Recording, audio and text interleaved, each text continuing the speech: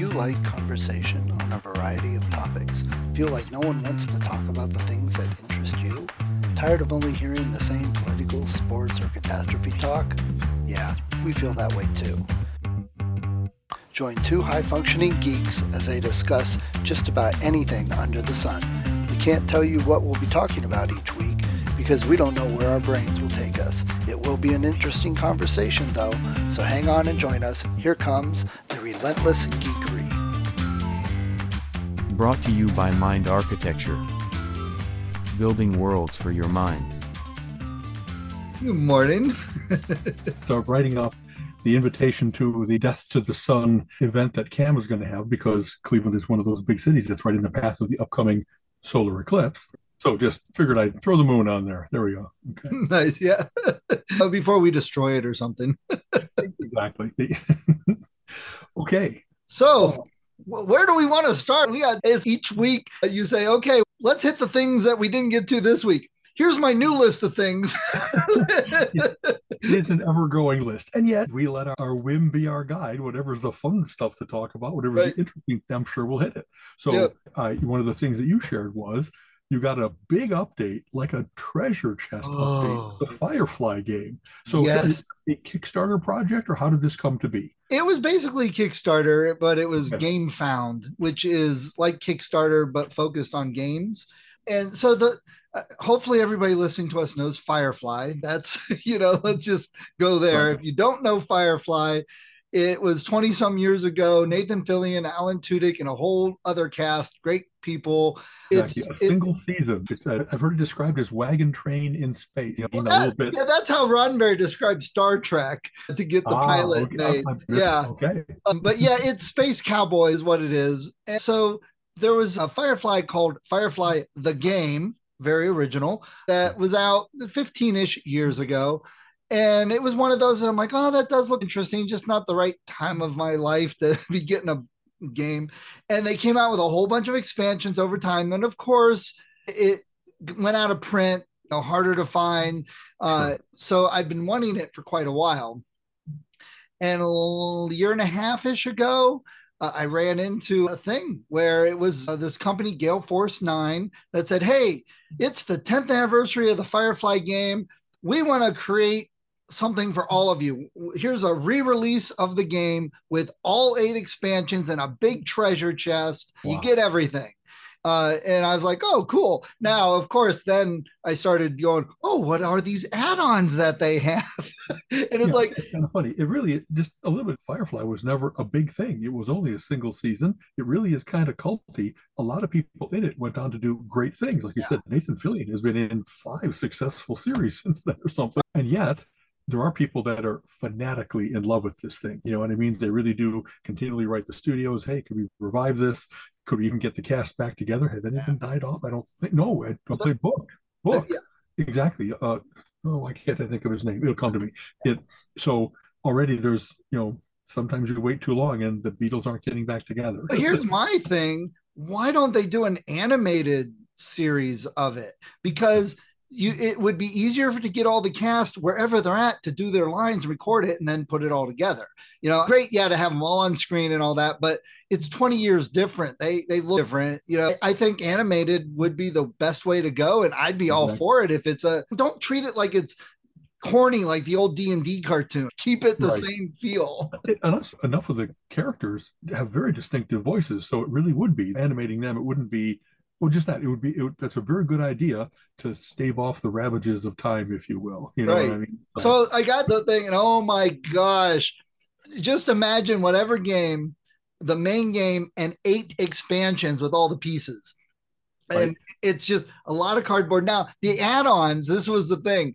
So it comes with these little plastic ships, and they're like singular colored, but you could get the add-on where it had unique ships that were like 3D printed or lead or whatever the pieces are. You could add that on, and you could add on, instead of the cardboard that you're popping out, you can add on a bag of plastic chips, and you get a little more weight to them. And I looked at it and I'm like, with all the add-ons, this is like $750. I am never I hesitated to ask. I thought, is this 100? Oh God, no. Good Lord. It really, but just that, if each of the things $50. 8 expansions, it really runs into money quickly, and upgrading the quality of things so that if you want to play it a lot, it doesn't immediately start kind of like fraying around the edges. You know what I mean? Right. Cardboard things don't necessarily hold up that well. All it takes is one spill and you destroy things. Yeah. But I think the whole Kickstarter, these sold for 50, 60, the expansions maybe 35, 50. So it's a good 250, 3 to 400, but I think the Kickstarter was like 250. So I'm like, that's not outrageous to get everything. I have plenty of games in there that I've spent 60, $80 on, and then bought expansions for another 50 or whatever. It's just, you don't realize how you do keep adding to it. There's a game called Cosmic Encounters long ago. That was the first ones that actually had, I think, up to four expansion packs, and each one of them changed the game enough that it was worth revisiting the game and incorporating these things. So how are you going to do it? Are you going to play the original game and then kind of add them in chronological release order? Or are you going to throw them together and have this much expanded universe? What are you going to do? It's so funny you say that, because that's what I would do. I'd be like, okay, I need some people to play. Here's the base game. Great. Let's add the next expansion. They do one, but it doesn't really separate them. The rule book and the pieces, they're all in there together. So you don't really know what all the expansions are. It's just all the stuff. But the game itself, and honestly, I have never played it. I've always wanted to. I've read over the rules and I'm like, this is one of those games that is not overly difficult to grasp. The rules are fairly simple. It's okay, here's a map where you got planets, here's job cards, here's your crew, you see what upgrades you have on your ship, here's the stuff you're carrying, and it all makes logical sense when you read it. It's like a railroad game where you decide what are you laden and what destination is, and you're going to get money from the that's it. So you don't have to. It's easy to grasp the concept. Oh, if I move my ship to that planet, this job is where I pick up something. Now I have to go to this planet to deliver it. Crystals are now worth something. Yeah. So the basic rules aren't just crazy or anything. So I'm like, this is a game that is probably a good transition game if you've played things like maybe Dominion or Splendor or something that wasn't complicated and you had fun with. This is the next step to much more difficult games. Okay. And it's kind of funny when you do any kind of railroad mapping game, it's like the country is only so big. Space, really big.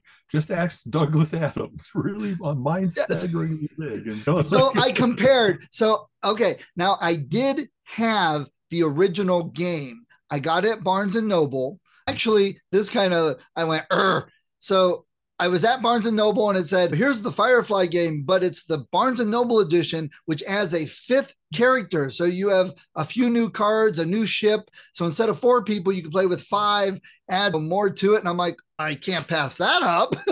So now that but I never played it. And then literally 2 weeks after that, I found this 10th year anniversary Kickstarter. And I'm like, oh, are you kidding me?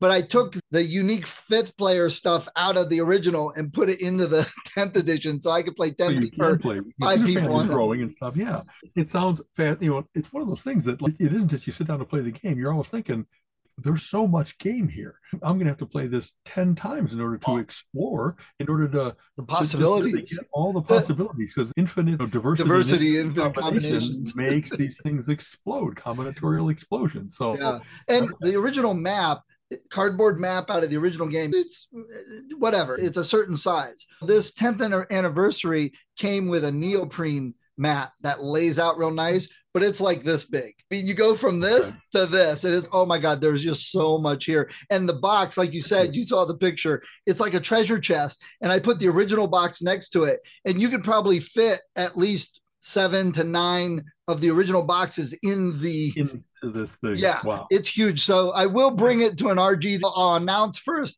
Tell me if you want to play this, because it's a bit to lug it around. And they do say, everything I've read, that if you have 4 people, even people that have played it, it's at least a 2-hour game. It could be up to 3 hours for people that are still kind of learning. Right. So it's You're longer. Have to go off to a corner of the game room and really kind of commit. There's people, we're both in Mensa. There's people at Mensa events that used to play rail games. That's what they did. Everybody else was going to multiple programs, playing multiple games, hospitalizing, and like a clutch of 3 or 4 people. They just were so fascinated by build your rail lines, move your cargoes, get rewards, and so forth. And they had found kindred souls, because Mensa is a good place to find not just gamers, but people who really will dig into a game, maybe a little fanatic about it and stuff like that. So what's your mindset? What's your confidence level to spend hundreds of dollars on a game that you haven't played? Okay, because I kind of like when I buy a series. I just bought a series of like 8 books and then an additional 4, if I remember right, and just from the little ads on Facebook from this woman who's writing this series, it's like a revenge fantasy. Women are getting it pretty badly nowadays in some ways, and one woman gets tired. I just, because I like the theme, because I liked her, I like said, sure, I'll throw $100 at that, not having read except the cover blurb. And I like, what emboldens me to do that? You'd think I'd try one and then say, good enough, let's go. Because I've had a couple series where I bought a trilogy and the first one wasn't good enough to complete it. So, oh, I should have had a little caution there. Yeah. Tell me, because you love Firefly, because you it is. I don't mean to put words in your mouth. No. So we've talked about the games, and I have kickstarted quite a few games over the last couple of years, but mostly it's games I've already had or played. That it's like the new revision, big deluxe and whatever. So Sentinels of the Multiverse, I'd played it multiple times and loved it. They came out with a new edition with some additional stuff. So it was from a company I knew, trusted, and I knew I played the game. But yeah, I did the there's brand awareness that can lead you to yes. Be good over here. It doesn't really matter what the theme of the game is. I trust their game dynamics. Absolutely. It's a good game, the quality of the materials and stuff. Okay. And it was the same with the DC deck builder, the same with Star Realms. I'd already played them. I had the beginner or played someone else's. And so here in one fell swoop, I get everything.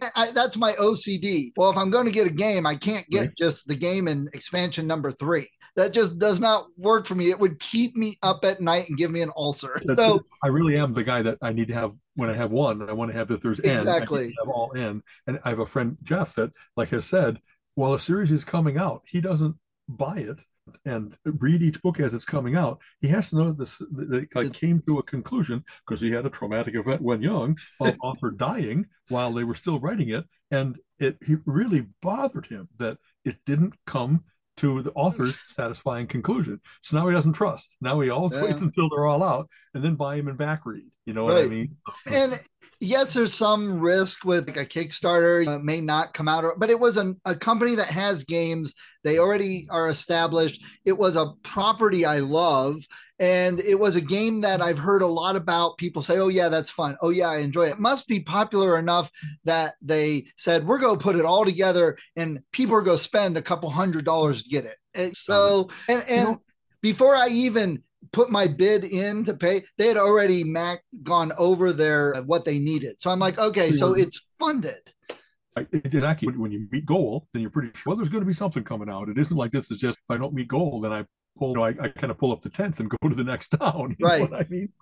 Okay. Right. So we've been to Mind Game, which is Mensa's event that they do play testing of all kinds of games. It's in April, and then you get to know what's going to be coming out for Christmas time and can get good games for your friends and family.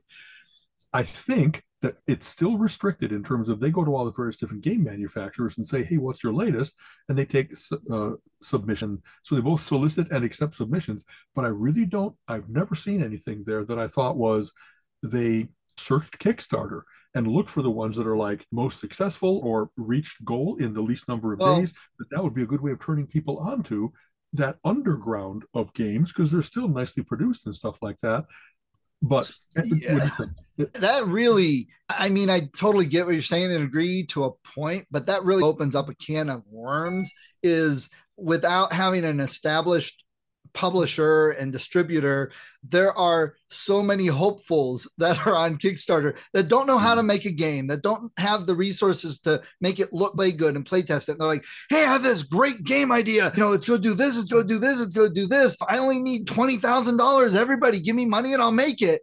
But they have no clue how to make a game. They don't know how to write the rules. So that really would be. I was saying a little bit of what you just talked about. You buy from an established vendor. This is the fourth time they've shown that they've done it before. Kind of like when I buy comic books via Kickstarter or any of the other GoFundMes and stuff like that. It's because they've proved they can ship. they really get to Right. get something for my money, not just that. And most of them are like, you won't get charged until this becomes reality. But because there's a time element to mind games, they have to make sure, yeah, it's available come early April to make sure that we have these things to play. So I get it. It just is that seems like any number of mentions that I know love the I wouldn't even call them underground. They're crowdfunded. They're high quality games, but for more and more specific niche markets that you don't see them in Barnes and Noble and various other big retailer stores, but there's 10,000 copies of it out. So I don't know. That's something that I've talked about, but haven't really gone to the right people and proposed it and stuff like that. And it one of those things where do they have someone on staff that can take on that gig? All they'd have to do is put a little advertisement in the Mensa Bulletin saying, hey, we're looking for someone to survey the world of Kickstarter and GoFundMe games and make some recommendations. And the first year you try 2, and if that works out, then you try 6, that kind of thing. It seems like an untapped area for a crowd that really would be pleased by those being available. Not sure, but yeah, that I really think because the other problem is Hasbro or Gale Force 9, these companies come out with maybe a game or two a year, or a game or two family, a game or two strategy, whatever. Or if you go on Kickstarter and just look up games that are currently looking, it's 9,000. So right. You're always going to miss a good one. You're always going to pick a bad one. And if you pick too many of those bad ones, how many mind games people go, yeah, that game sucked, don't even bother playing it, and how many before you avoid it? And then it's like that slot could have been used for a better game, but we just didn't see it. True enough. What I wonder about is what I just said about, do they really check Kickstarter? I've seen some things from such small publishers, or it was like their first game, that maybe they did find it through there, and I'm just not aware of the process. I don't know. Going back, and some of them have really been like the laughed at losers, Rat-a-tat-cat, and stuff like that. Sometimes obscure places really come and they hit a home run first at bat, and other times Exploding Kittens is a great example. Like that, exactly. And sometimes they're very derivative, or they're very poorly produced, or they didn't even bother to spell and grammar check the rules and stuff like that. So that's what publisher agreed to publish this without having a certain amount of quality control. So maybe they really already, whatever sources they're using, I think it's because there's an open call. If you look on the website, they are accepting submissions from various different places. And my guess is they're always looking to get the numbers up. So it's not, I don't know that there's a limit. You know what I mean? It really is that we just had, I don't know, 80, 100 games instead of 60 or 70. They just have the randomizing would just have more people playing multiple things. And I think that it could still work out. Getting quality up would still be an issue, or at least, but I don't know. Like I said, there's not always that expectation of everything is of quality. Every year, there's been half a dozen things where people were like, man, this was such a waste of time. And that rumor kind of goes through the hall. You're not supposed to talk about, to prejudge anything, to prejudice anybody else against it. And yet, when you hear this corner is full of laughter and delight, and this corner is full of people going, what the you know what I mean? You can kind of tell just glancing over there. Oh, that's that stinker. I got to play it. Oh, no. And the quality there's so many places now that you can print on demand and with high quality products. So if you got good graphics and you get it printed, it's hard to tell the difference. And like you said, with the trusted, so I kickstarted the 3rd version of Thunderstone several years ago because I absolutely loved version 1 and 2. Played them all the time. So I wanted 3. This was one of those that was huge. Literally, I got another Foot Locker size thing. But the Kickstarter was, look, we want to come out with this game. We're planning on this and this as the first 2 mini expansions. You get it all in the Kickstarter. Plus, we're going to give you little figures, which you won't get in the store. Plus, we're going to give you these cards. And so it was like, if we hit this certain number, now you get this. And if we hit this number, now we get this. All the stretch goals are actually sometimes very convincing. Like that would make a better game. You know what I mean? Let's to them. I want them to do this. Okay. And now they've done several other follow-up Kickstarters. So if you don't have the original, you don't want to do this one. So they always offer the original with it, a package. They do, that makes sense. But it's a known game, known company, and I've Kickstarted 3 or 4 sets. I have 3 locker boxes sitting on a low shelf that are all Thunderstone. That's pretty funny. When a certain vendor starts to dominate the shelves, like, okay, they're putting out good stuff or they're putting out big stuff. Yeah, it's a lot. And I know people get overwhelmed, but Gina and her kids, when I first pulled it out, she's like, oh dear God, that I don't know if I can handle playing that game. And I'm like, hold on, this is, you don't play with everything at one time. So it can be intimidating. Exactly. Yeah. Colin and I was looking for interesting games, but we have family game night with her sisters a couple times. But they're not gamers, but they aren't taking on learning Dominion or not only that whole process that you go through in mind games of learning and judging quality and that kind of stuff. They really it's a social thing. They want something to do with their hands while we talk and goof off. They want to play something they know how to play well, like card games like Pinochle and stuff like that. But having said that, a lot of those little $10 box games that you see hanging on at racks at Target, some of those have proven to be very funny because they're social. You get people revealing things about themselves, making little jokes, best thing you can. A friend just Tom recommended, let's see, Venns with benefits, where it's like making Venn diagram things, and of course they're supposed to make it funny as if everyone's a me, that kind of thing. So it's one of those things, we keep trying things, but trying things for $10 and having it work or not is different than trying a $50, $100 chess game and being, who am I going to play this with? The only regular gaming thing that I have going on is this. Cam, unfortunately, doesn't have a regular games night anymore. And so I have not regularly added to my game collection for a while now because of that, not being near my brothers who were always up for a game, or just I kind of like knowing that there are friends who are gaming fanatics. I kind of just like seek them out at the RG and say, so what you playing lately, Oriel? What do you think, right, Steve? And they're always happy to share, here's my latest discovery. You know what I mean? So I know Ecom has started doing some gaming nights, gaming Saturdays or whatever, and Amber's been a big part of that. And I might have to drive down because I miss it. I think me too. More than Colleen. Colleen doesn't necessarily like all the kinds of games I like and stuff like that. So that might be one of those things where, okay, hon, why don't you go play your games and I'm going to take a bath? You know what I mean? She'll do lady things around the house and stuff like that. It's nice to get me out of the house once in a while so she just has some alone time. You know what I mean? It's for happy couples. and our library, Ravenna Library, in association with the local game store, they offer games you could check out of the library. So that's something that summed up. Our library also, you can check out cake pans, which doesn't happen very often at a library. Are those jigsaw puzzles? There's a couple libraries that have started doing that it's not just books. So yeah. One thing that COVID really hurt was there were a whole bunch of gaming cafes that had opened up. We had SideQuest right here in Lakewood, and it just couldn't survive. It stayed open for a long time. It wasn't the initial surge of COVID that killed it. It was years and years of just not being able to, like, how are you going to make rent if you're not getting enough customers, if they're not staying for long enough? Their business model got torn apart by gaming is automatically a social thing, and you got to have things that will have people stay there for hours, not just, and I don't know, like a sports bar. You know what I mean? The whole point of having the sports on is because that way people will stick around for 3 hours while the game is on and drink a few beers.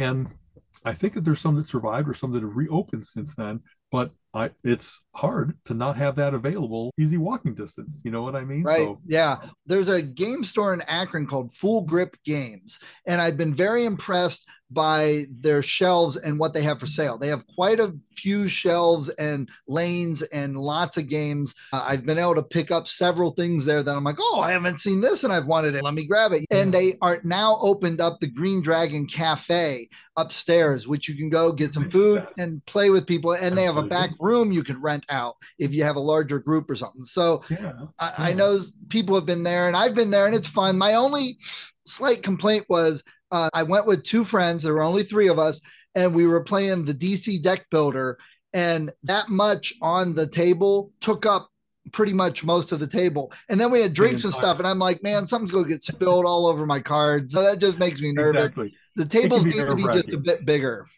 Yeah, honestly, it's kind of funny. This really isn't a new thing. I remember I grew up in the northwest suburbs of Chicago, and there was a place in Mount Prospect, I'm pretty sure, maybe Des Plaines, that was the first gaming store that wasn't just selling games, but had that back room, maybe back two rooms, where there was a regular gaming group that would get together, and not so much me, but my younger brother's friends regularly went there and took part in D&D campaigns and the communal games where you'd get people playing Axis and Allies or Diplomacy, and not just your group of friends, but learning people's gaming styles.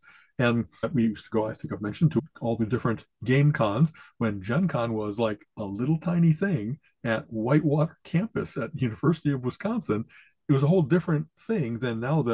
100,000 people version, first in Milwaukee, now in Indianapolis. It was fun to discover those things in those days.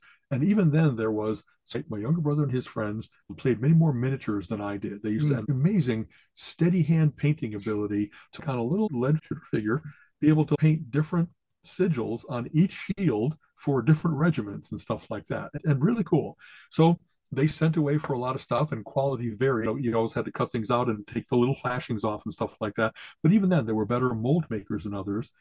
So one day I discovered this place called the Emperor's Headquarters, and we drove into the city, and like one of those where you open the doors to Oz. It wasn't just a little place. It was 2 stories, and a whole one floor was all the games for sale, and the next floor up, and you kind of had to be invited up there. That it was just as many things of those kinds of things. He specialized in not just Revolutionary War, but Civil War, but Napoleonics. Oh, but yeah. a whole section for each of these various different things.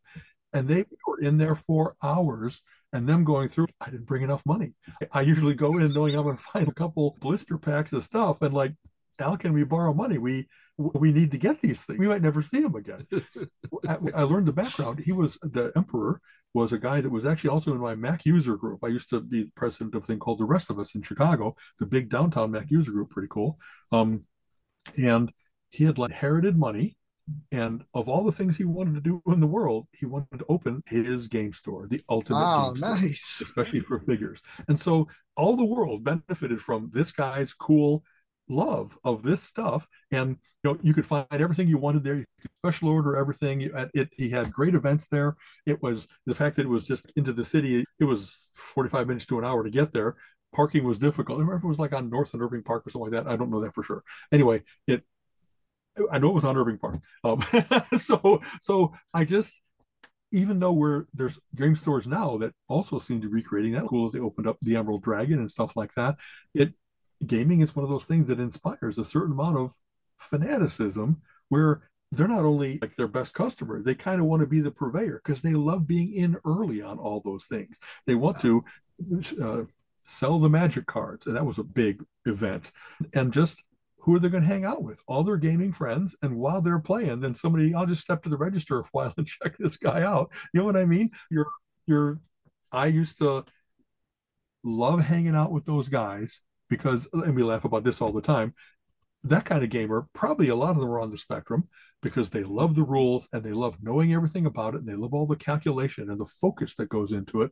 But because so many of those games are social, they still had to know like how to deal with human beings, how to negotiate a treaty, how to, you know what I mean? Isn't it interesting? So real quick shout out to Battlegrounds here in Ravenna, because they just recently had a playtest group come in for a game that some guy's working on. People look out for playtest games because developers, it's very hard to make a game. It's very hard to make a good game. It goes through many iterations and it always needs feedback and people playing it. Check local game stores more often. But what you said about the autism thing, that's, we talked about autism last week. And I think that there's probably a good group of people that if you tried to talk to them, engage with them, put them in a group or whatever, they'd be awkward. They wouldn't know it. They'd say the wrong thing, not know what to say. They'd stand out. Oh yeah, that person's definitely on the spectrum. But you put them in a game situation with a group of gamers and you don't notice that difference, that they click, that their focus is on the game and they open up a bit more maybe. I've seen that a lot. Their own people and stuff like that. Yeah. Also, kind of funny, there were girls there.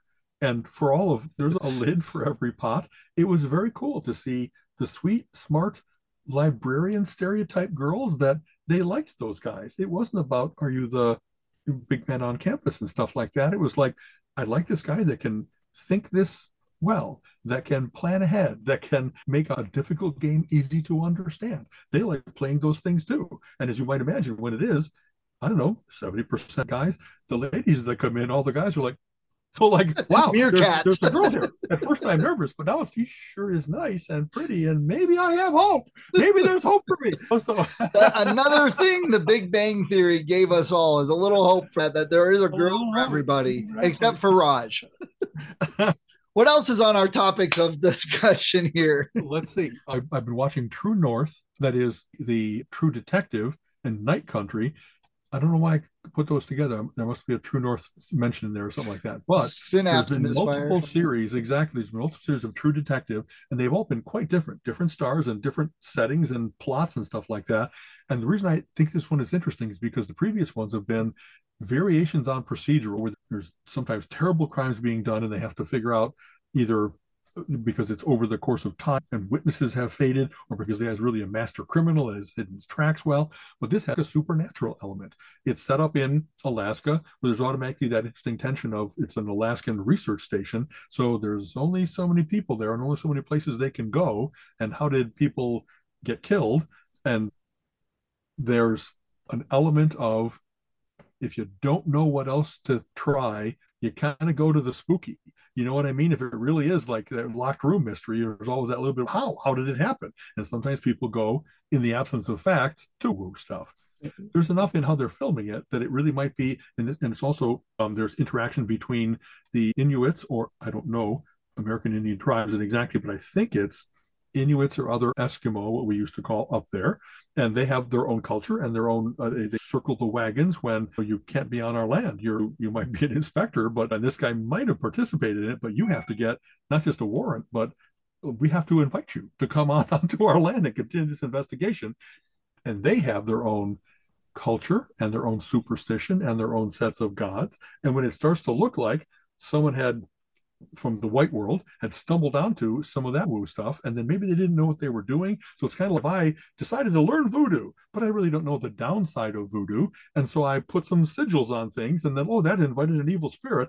There's indications that it might be that, or it might be that because you're up there isolated, you kind of go crazy a little bit. You know what I mean? And so they're playing it really well with the people who are hard evidence, hard science people, but they can't quite explain it. But then do they embrace the woo and other people that leap to it, but then they find out it can't be that. So it's got great tension, not only between solving the crime, but the clash of cultures, the clash of science versus superstition. And very interesting. Jodie Foster is in it. There's a couple bigger names in it and stuff like that. What's this streaming on? I should know. I think Max, probably Max. Is it one of those 8 or 10 episodes per season? Each of them, I think, has been 8. I think it's been each 8. And that the previous one had been where there's like two policemen that had seen terrible things happen in very racial down south. They're having to come to terms with, I kind of can't die without revealing the truth of what really happened. But there's all kinds of forces that are saying, no, that can never come out. And one of the guys even has Alzheimer's and is losing his memory, so he's not dependable. And it was very much do people really have a conscience? And even if they did a terrible thing for all the right reasons and suppressed it for all these years, there's something that comes from expiating yourself, from just finally saying, this can't stay hidden. And that was also very well done. Multiple suspects who could have done the thing. And of course, the town is ready to lynch somebody because it was children that were harmed. And yet they kind of make a couple of mistakes. And then don't lynch the next one. You've been wrong 4 times. What the hell are you doing? You know what I mean? So process of elimination. Look, you sunk and drowned. You must be innocent. Well, what's funny, and we've laughed about fiction is often just a reflection of what's going on in the world, and you can't comment on it directly without getting people all up in arms, but you can tell the story. And so what did we do? World Trade Center fell. Wow, terrible people did it. Who are they associated with? Well, I'm not quite sure, but I'm going after this guy because I just hate him. There's a little bit of that going on here. There's always been a lynching spirit where it's like the town wants to rush to get somebody. The police want to rush to close the case. And people, sometimes they really are so loathsome that they would be better if they were removed from the world. But sometimes that's not right. You can be a really unpleasant person, but you don't get to be sacrificed on the altar. Yes. You have to kill someone for this. So, things are about to get wild if David Duchovny shows up. Exactly. So I really recommend that. There in the past ones, the very first one was Matthew McConaughey and Woody Harrelson. There's often been real good tension between the lead actors. I think the next one was, it doesn't matter. Each of those has had its own. The title, True Detective, is the only link between them. It's not an ongoing story. It's actually a series of vignettes. Like a series of mini-series. Like that, exactly. And so I guess it's a brand because they've all been high quality. They've all been tricky. You know what I mean? They've all been complex. It's not just find the guy from the fingerprints and get him. It's all been lots of other stuff going on. Billy Bob Thornton was in the second season, if I remember. I'm trying to think who else. So just that maybe it's one of those things where they're attracting people like, hey, we'll leave you alone. Tell the best story that you want. We'll give you a budget. You know what I mean? We'll let you do locale shooting and all that kind of stuff. And so it isn't just churn episodes out. It's really make a quality thing. So, HBO, which is where Max comes from, even though now I have no idea who owns the main company, and I have no idea how many other companies they're a part of, all of that. They got Discovery and whatever else. But HBO was like one of the first to put on a TV show that you wouldn't see on 3, 5, or 8 way back in the day. So it was a little bit more out there, a little bit more niche. You know what I mean? Yeah. Another 300 channels, you can have a whole bunch of niches that you're filling. That's, one of the things that has struck me about, I think they're on episode 4 out of 8. It's being released, and so I haven't been able to binge watch it. I just caught up. The show is really good at capturing how people are very internal, and that they can act in society as if they're fine, all is well, and then they go and do something crazy. Okay, let's be fair there. There's enough crazy people out there nowadays that even crazy fits in and you don't notice it. Maybe that's part of it. Oops, sorry. Some part of what's going on is they used to have it be, hey, if you're going to be like a Dick Tracy villain, you were terribly disfigured. You had the brow, you had flat top. There was like, ding, ding, ding, that guy's a bad guy. Look at him. And then they started to have that they kind of couldn't help themselves, that they might be able to act a little bit like they fit into society, but eventually they'd start raving. They'd take that lizard mask, that mask off, and be the lizard underneath. And if it wasn't for those darn kids. Like that. And this is really interesting because it's not only the evil people that are like that, there's all kinds of people that are, you just can't tell how much they're hurt, how much they're damaged by things. And so when someone seems to be holding it together, and then you don't even know what it was that made him snap, what was finally the straw that broke the camel's back. And I don't think I'm giving anything away to say, when you're in that kind of isolated, dark, etc., suicide is a problem. It's not only on Arctic stations, it's in Finland and stuff like that. Higher than normal rates because of seasonal affective disorder, whatever it's called, to the nth. And that's one of the things that happens here, is that people are investing so much into making the kids safe, making their family safe, making the community safe. And then they kind of betray them by, no matter how safe you try to make them, they might still find a way to wriggle from your grasp and jump in the Arctic Ocean or whatever. I was like, what? Why? It seemed that things were going so well. So there's a whole series of gut punches of, even while you're being a good person and trying to be a protector and be a crusader and stop bad things from happening, some people are just drawn to the flame. It's very disconcerting in that regard. You know what I mean? That it isn't just that the villain keeps taking care of people. Some people take themselves out. And it's not a happy-go-lucky series. It's not a laugh a minute. There's good humor. There's good interactions between characters that give you that safety valve, if you will. But I love series where I really don't know what's going to happen next, and this is one of them. I'm watching close, and I'm trying to put together this. And who is that? And what do they have to do over here? And they're good at leaking little hints. And that looks like an ice cave and stuff like that. But it's unfathomable currently, and I'm halfway through. You know what I mean? It isn't like, how many times have I seen, honestly, within the first 20 minutes, let's try that guy, right? And then, of course, the rest of the thing is just watching the noose tighten around the bad guy. So I'm digging it. My mother discovered a couple series because she likes the crime stuff and whatever. So she discovered Murdoch Mysteries, which are Victorian era, a little James Bond, or not James Bond, but a little Sherlock Holmes, a little sciencey. They prove things by fingerprints and stuff. It really wasn't the first advent of those things. Exactly. Okay. Yeah. So she loves that series. Then the other one is, I think, the Midsummer Murders or whatever. That's enough title. Exactly. Okay. So it's, from my understanding, it's a little bit like a Murder, She Wrote, where it's a town and it's your central figure that figures stuff out, but everybody in the town keeps dropping dead.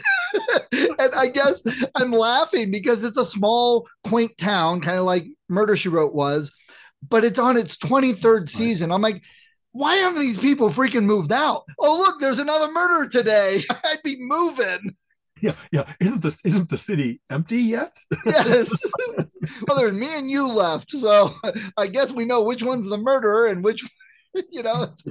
Well, it's really, to focus on the geekery aspect of it, one of the things that I love doing is life isn't just now. It isn't in the era of cell phones and satellites and all that kind of stuff to be able to go back in time and say, what was it like when fingerprints were first coming out? What was it like before there were fingerprints? And you just had to go with only eyewitness testimony, and you find out how flawed that is. And there's all kinds of ways of being able to transport back in time. And the first Pinkertons, I like being able to have people that are able to recreate authentically.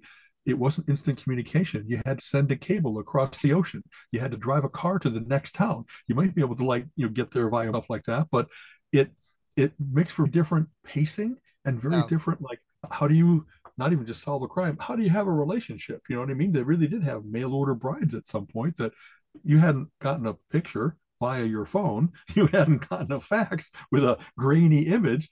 It just was, they sound nice on print. You know what I mean? Maybe they had the ability to send a daguerreotype via a letter and stuff like that. But I liked reading the pulps because it was like that. What was it like to live back in the 20s, 30s, 40s when there were the first jet airplanes? There were the automatic weapons. That's not true, not automatic, but like cartridge versus revolver and stuff like that. And how each of those changes can really affect the world.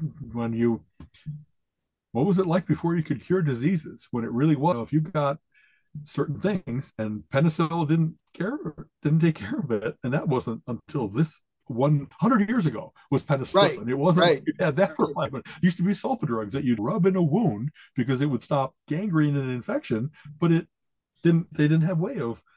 Anyway, I like that. It's a good mental exercise to me to put myself into those periods and say, so what would you do to pursue this? We just watched the first episode of a series called The Gilded Age. And it's about the turn of the century United States when their railroads were still the rule. There were no cars. And so that's really that people built amazing fortunes based on being the first ones to run railroads and carry lots of goods from city to city.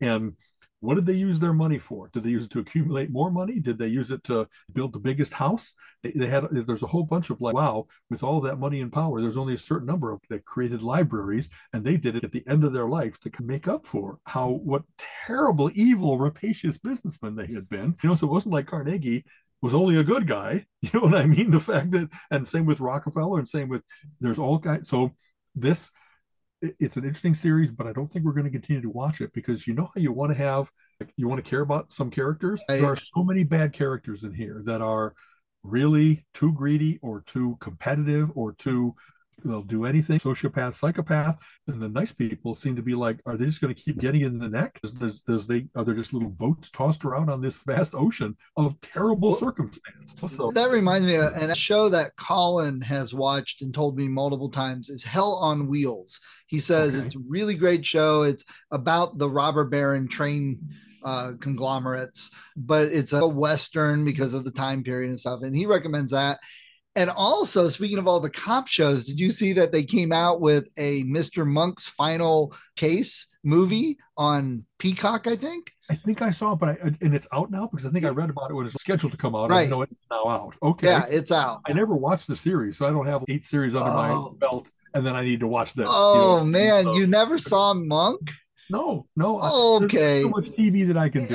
Yeah, there always is. But Shaloub is just so fantastic in that show. And it's what I like it because I'm not big on the cop shows. I don't watch CSI or NCIS or ZWP. I don't know what all the acronyms are. I don't care for those a lot. But I liked Monk and a few others because they had something unique, something different. He's very Sherlock Holmes. He's definitely also a lot of OCD, right? That he has exactly, yeah. These guys have to check the oven 3 times and things like that. Right. Okay, and they do a great job. Some people, after so long, why is this still something that bothers him? Blah blah blah blah. But that's the character, and it's a fun show. So I was like, they came out the final movie. That's ought to be cool. It's like 10, 20 years later, whatever it is. Right. I'm like, I'm gonna go check that out. So that's another one to Oh, great. Let me add it to the list because I don't have a treasure chest of gaming to get to. All right. Let's see. 8 hours times 13 seasons equals 124 hours to watch. If I would just win that lottery, I wouldn't have to worry about it. Exactly. I'd pay everybody to come over here and play my games and watch TV with me. What I have is knowing nothing about the show except that he's OCD and has things about germs and things being in order and stuff like that. What I did see was they put out the videos, the VHS tapes, and it was they all have Monk, and then on the last one they put Monk on the bottom and his face on the top instead, so that everybody who wants to have it all displayed on the wall is going to be like getting all the Twitch going. That's not right. Why did they do that? The show about the OCD guy, let's mess with all the OCD people by exactly. He was my hero, and they wrecked it for me. So I wonder if they even realized they did that, or if it was on purpose. I'm sure that it was calculated. I'm sure that was this one final hilarious tweak to people who that's what this show is about, is that Monk would not be able to stand seeing his adventures on the show. That's pretty He'd funny. have to flip one over, but then the font would be revert. You know what I mean? It's like that's just the kind of thing that would drive him bug out. Absolutely, it would. That's so funny. I love that. We'll see what else. So you mentioned your trip you're traveling in May. So before I forget, FYI, I'm out all next week, so we won't have a show next week. I'll be gone. So what is this really cool trip in May? Because I'm like, you're going to be doing what? So May is the visit to the Isle of Wight, which I think I talked about before. Yes. Because I'm 64. March is actually our progressive. March, exactly. And what's cool about it is we're going to the Caribbean. We're heading out of Miami and going down to Grand Caymans and Jamaica, Ocho Rios.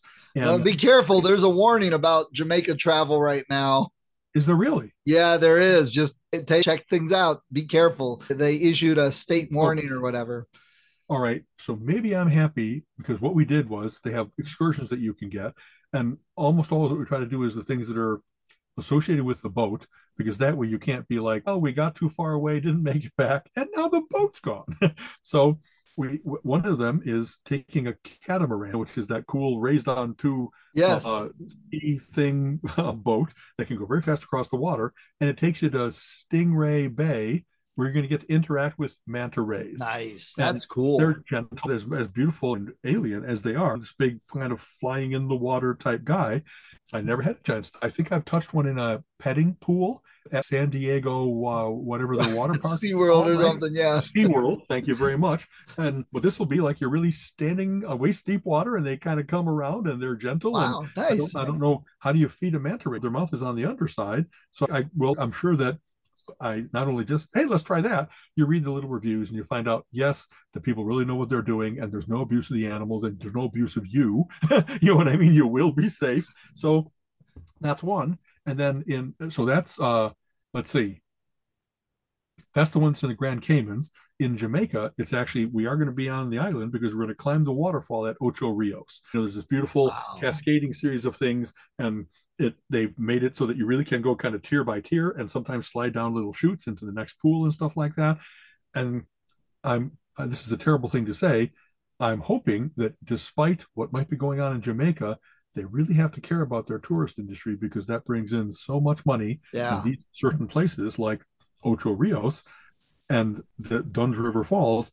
They kind of have to keep them safe. I hope. Yeah. Well, I'm feeling really foolish. I would have thought that my cruise place would say, hey, be really careful. Do not take unauthorized bus rides out. They want nowhere. The money too. If they lose one or two, it's collateral damage.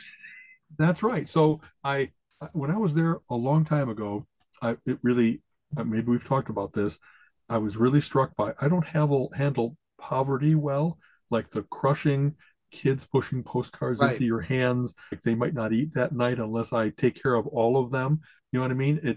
I really don't handle that well. It makes me cry, and it makes me not want to be there because I know I'm not handling it well. So I'm hoping that this is still going to be sheltered enough from having to interact with all the folks. I'm happy to buy one or two things and native art and, you know what I mean, a little French bracelet or something like that, but I don't want to be mobbed. I don't want to be okay. When I worked on the cruise ship, we berthed in Grand Cayman Island, and one or two others. But yeah, it was the kids would jump off the dock, come up with a shell and pass it off and that. Okay. But I never felt unsafe. We were walking around the streets, back streets away from the tourist area to go to this one bar, midnight, 3 a.m., just a couple of us walking around, never felt unsafe. So that was 30 years ago. Things obviously seem to have changed to have something like that in Jamaica. I would have never said, hey, Jamaica's unsafe. I always thought,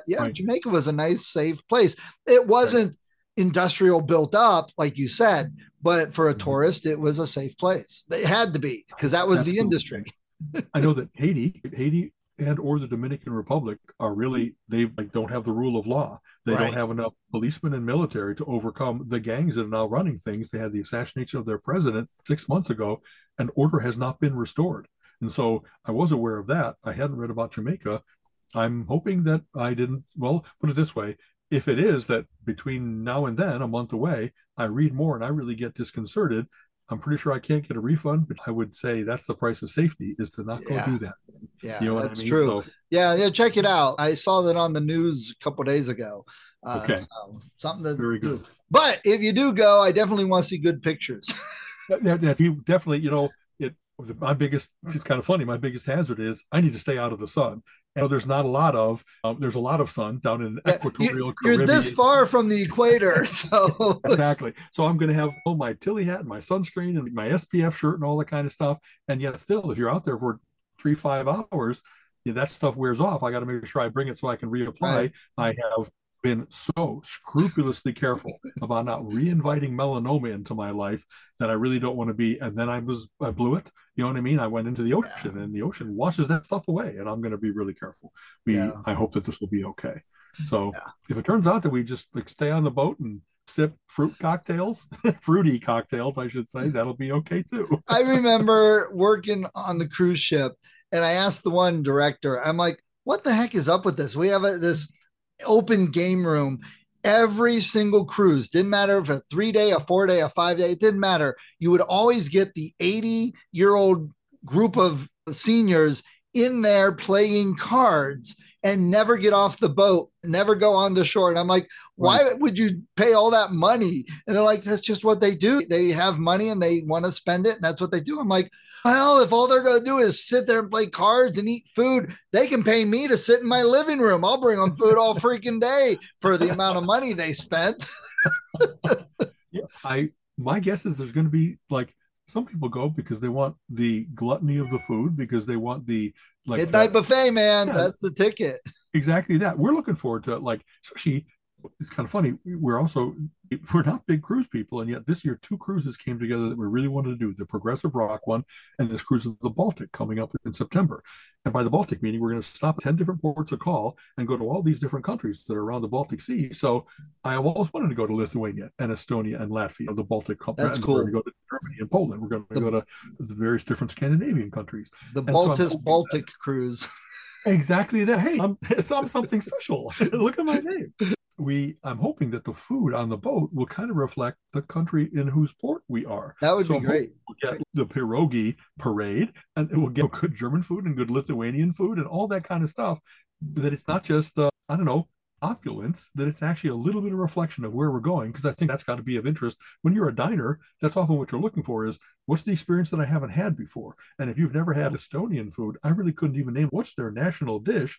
Exactly, yeah. They try to do that, a little bit of representative sampling of those kinds of things. And that area, the great thing with that area is you shouldn't have super bad weather where that is at and all that. Hopefully that one you won't get turned over and seasick and stuff. Exactly. And now, kind of funny, since what you just talked about, when we first signed up for this cruise, it included St. Petersburg. Not anymore, because the Russians they're not safe. They're safe. Bombing the tourists. They're bombing the tourists. And I know this is a terrible thing to say. If we don't take care of Ukraine, it's not only that I can't stand the thought of that the Russian bear expands and that they're trying to recreate the USSR and all the horrible life lost and the sovereignty of nations.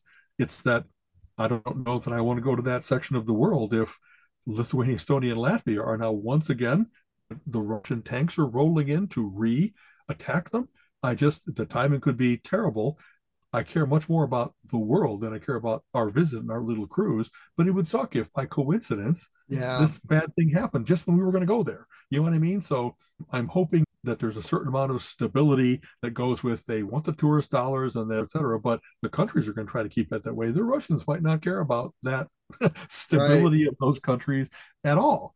So I'm what a world. What a world that you can make these wonderful. I'm pretty sure that our Isle of Wight trip is going to be safe because I don't think the Isle of Wight is rebelling against Great Britain and stuff like that. But when we had friends that went on a big African safari, and I was worried about COVID and about ongoing border conflicts there, and then they just went one to the Middle East, and it really was like 2 weeks after it was enough time proximity and people proximity that it was like, maybe it's not going to be safe to go to those pyramids. Maybe you're not going to go to Jordan and see Petra because there'll be a lockdown. They Right. really will say you will not be safe there. If you go, you travel at your own risk and you might get kidnapped for ransom or whatever like that. And the There, world could be that it's better than that it's not so much conflict and so much fanaticism and so much greed that I'm happy to go there and share my tourist dollars with you. I just don't want you to wring every one of them out from me, throw me in your prison for a while. Colin, a couple years ago, went to Ireland, and there are definitely areas they were told we're not going there. You can't go there. And my sister went to Russia for a student school trip when we were younger, and it was definitely stay with the group. Don't even think about going anywhere else. So you got to be careful sometimes. Yeah. And Colleen and I, now being like retired, all the travel, we've been all over the United States and occasionally to North America, Canada and Mexico, but we're looking to expand from there. And I don't want it to be that that part of the world's closed off for the next 5 years. You may not be able to make it while you're still spry enough to go walking up. We'll see what happens with South America. I want to go to Iguazu Falls, but if it starts to be that there's difficulties there, difficulties in Ecuador, Colombia, you know what I mean? I want to go to Machu Picchu. What if Peru? All of those things. It's like there doesn't have to be a lot of unrest to still say, I guess I'm not going there. I guess I'm not putting us both at risk. So. I'm going to Florida next week. That's enough of a foreign country to me for right now. Oh, it's funny. We get to complain about what a crazy place that is, but at least they're not taking active captives and stuff like that. Yes, that we know of right now. That we know of, exactly. So okay. I'm sure we got a whole bunch of things that usually we didn't get to, but the geekery aspect of, hey, truth is good. Hey, one of the joys, in brief, because now we're about to end, it used to be that if you're going to do this thing, you had to look at brochures and call people and find out a place to stay and stuff like that. And it is so nice to be able to go onto the net and look at 100 different hotels and narrow down using filters as to, my wife likes a bathtub. Let's get a bathtub, not just a shower.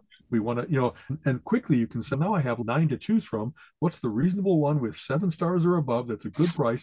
And boom, you can really make a really good choice out of all the hotels in London without having to haul around to 50 of them intercontinentally. You know what I mean? So hats off to this era of easy information and near instant communication and all that kind of stuff, so that we with confidence are staying in pretty good places over there. And every other place we're going, I'm hoping that will continue to.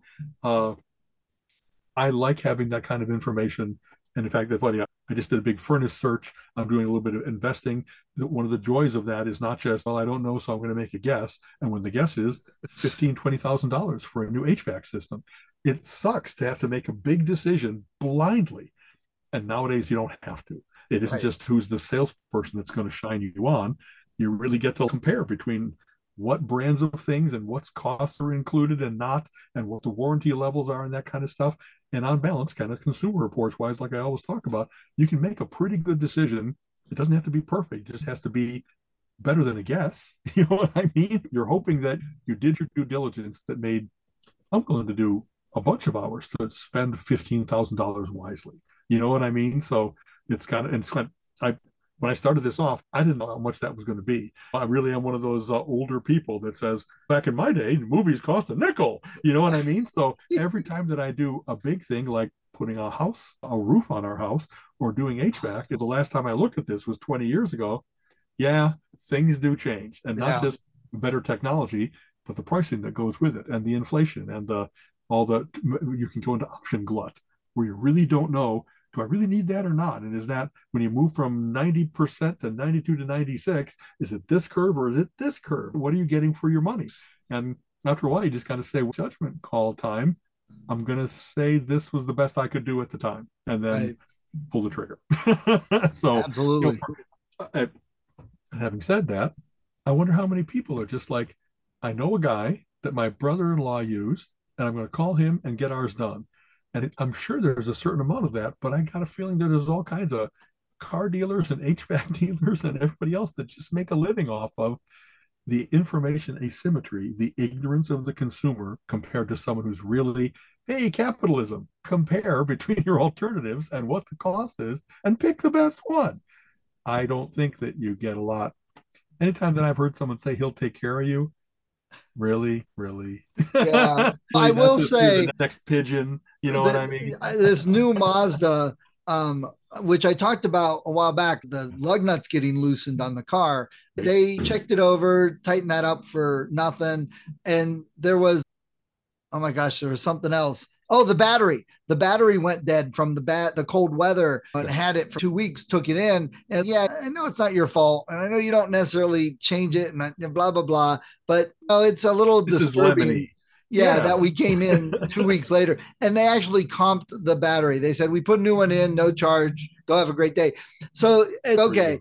I did not trust you guys. I did not like you guys. Now you've done a couple things for us and made me feel a little more better and confident. That's so right. Maybe I will go back to you next time. It's that little difference. Absolutely. People can act to build trust or to just say, sorry, but you're screwed. You know what I mean? And that's information too. I guess I'm never coming back here for business because when I needed you to be decent about it, you chose the path of deviltry. That's why we didn't go back to the last place, because the side mirror was still in the trunk. We'd been waiting 9 months for them to get the side mirror. And there were some other things happening and there's no way we trust you guys anymore. We used to be great. Now it just seems like you're doing nothing and scamming us. We're not going back there. How long does a place do that before their reputation is shot, especially in today's world? See, that's what I always hope for too, is that part of what, not only am I looking at the cost of things, but I always go read the reviews. And once in a while, there's a real nasty review that tries to torpedo a place. And it's almost obvious that that's what they're trying to do. But if you see a concerted pattern of, hey, don't buy this washer because it broke in 3 months, and then 5 other people say that it doesn't have initial quality, it's like, even if I kind of think that Consumer Reports knows what it's doing when it tests, apparently the real world says that there's enough lemons that I don't want to go through the hassle of installing this twice. I want to have a good one that is second down in quality, supposedly, but that works out of the box and sticks around for 20 years. So I understand what you're saying. You know what I mean? That we've had good experiences, like we said, with our car dealers and whoever else that have been good to us when we needed them to be. And then now you're my friend. Now at least I trust you in order to do this transaction. So, yep. All right, man. Okay. Take care. See you in a couple weeks. Very good. Take care. This has been the Relentless Geekery podcast. If you enjoy our conversation, please subscribe on your favorite podcast app and go give us a review. Give us some likes. It would help a lot. Check out our website, relentlessgeekery.com, where we have links to our Facebook page, join the conversation, and go check out our YouTube page where we have the video of this and other episodes. You have been listening to the Relentless Geekery podcast.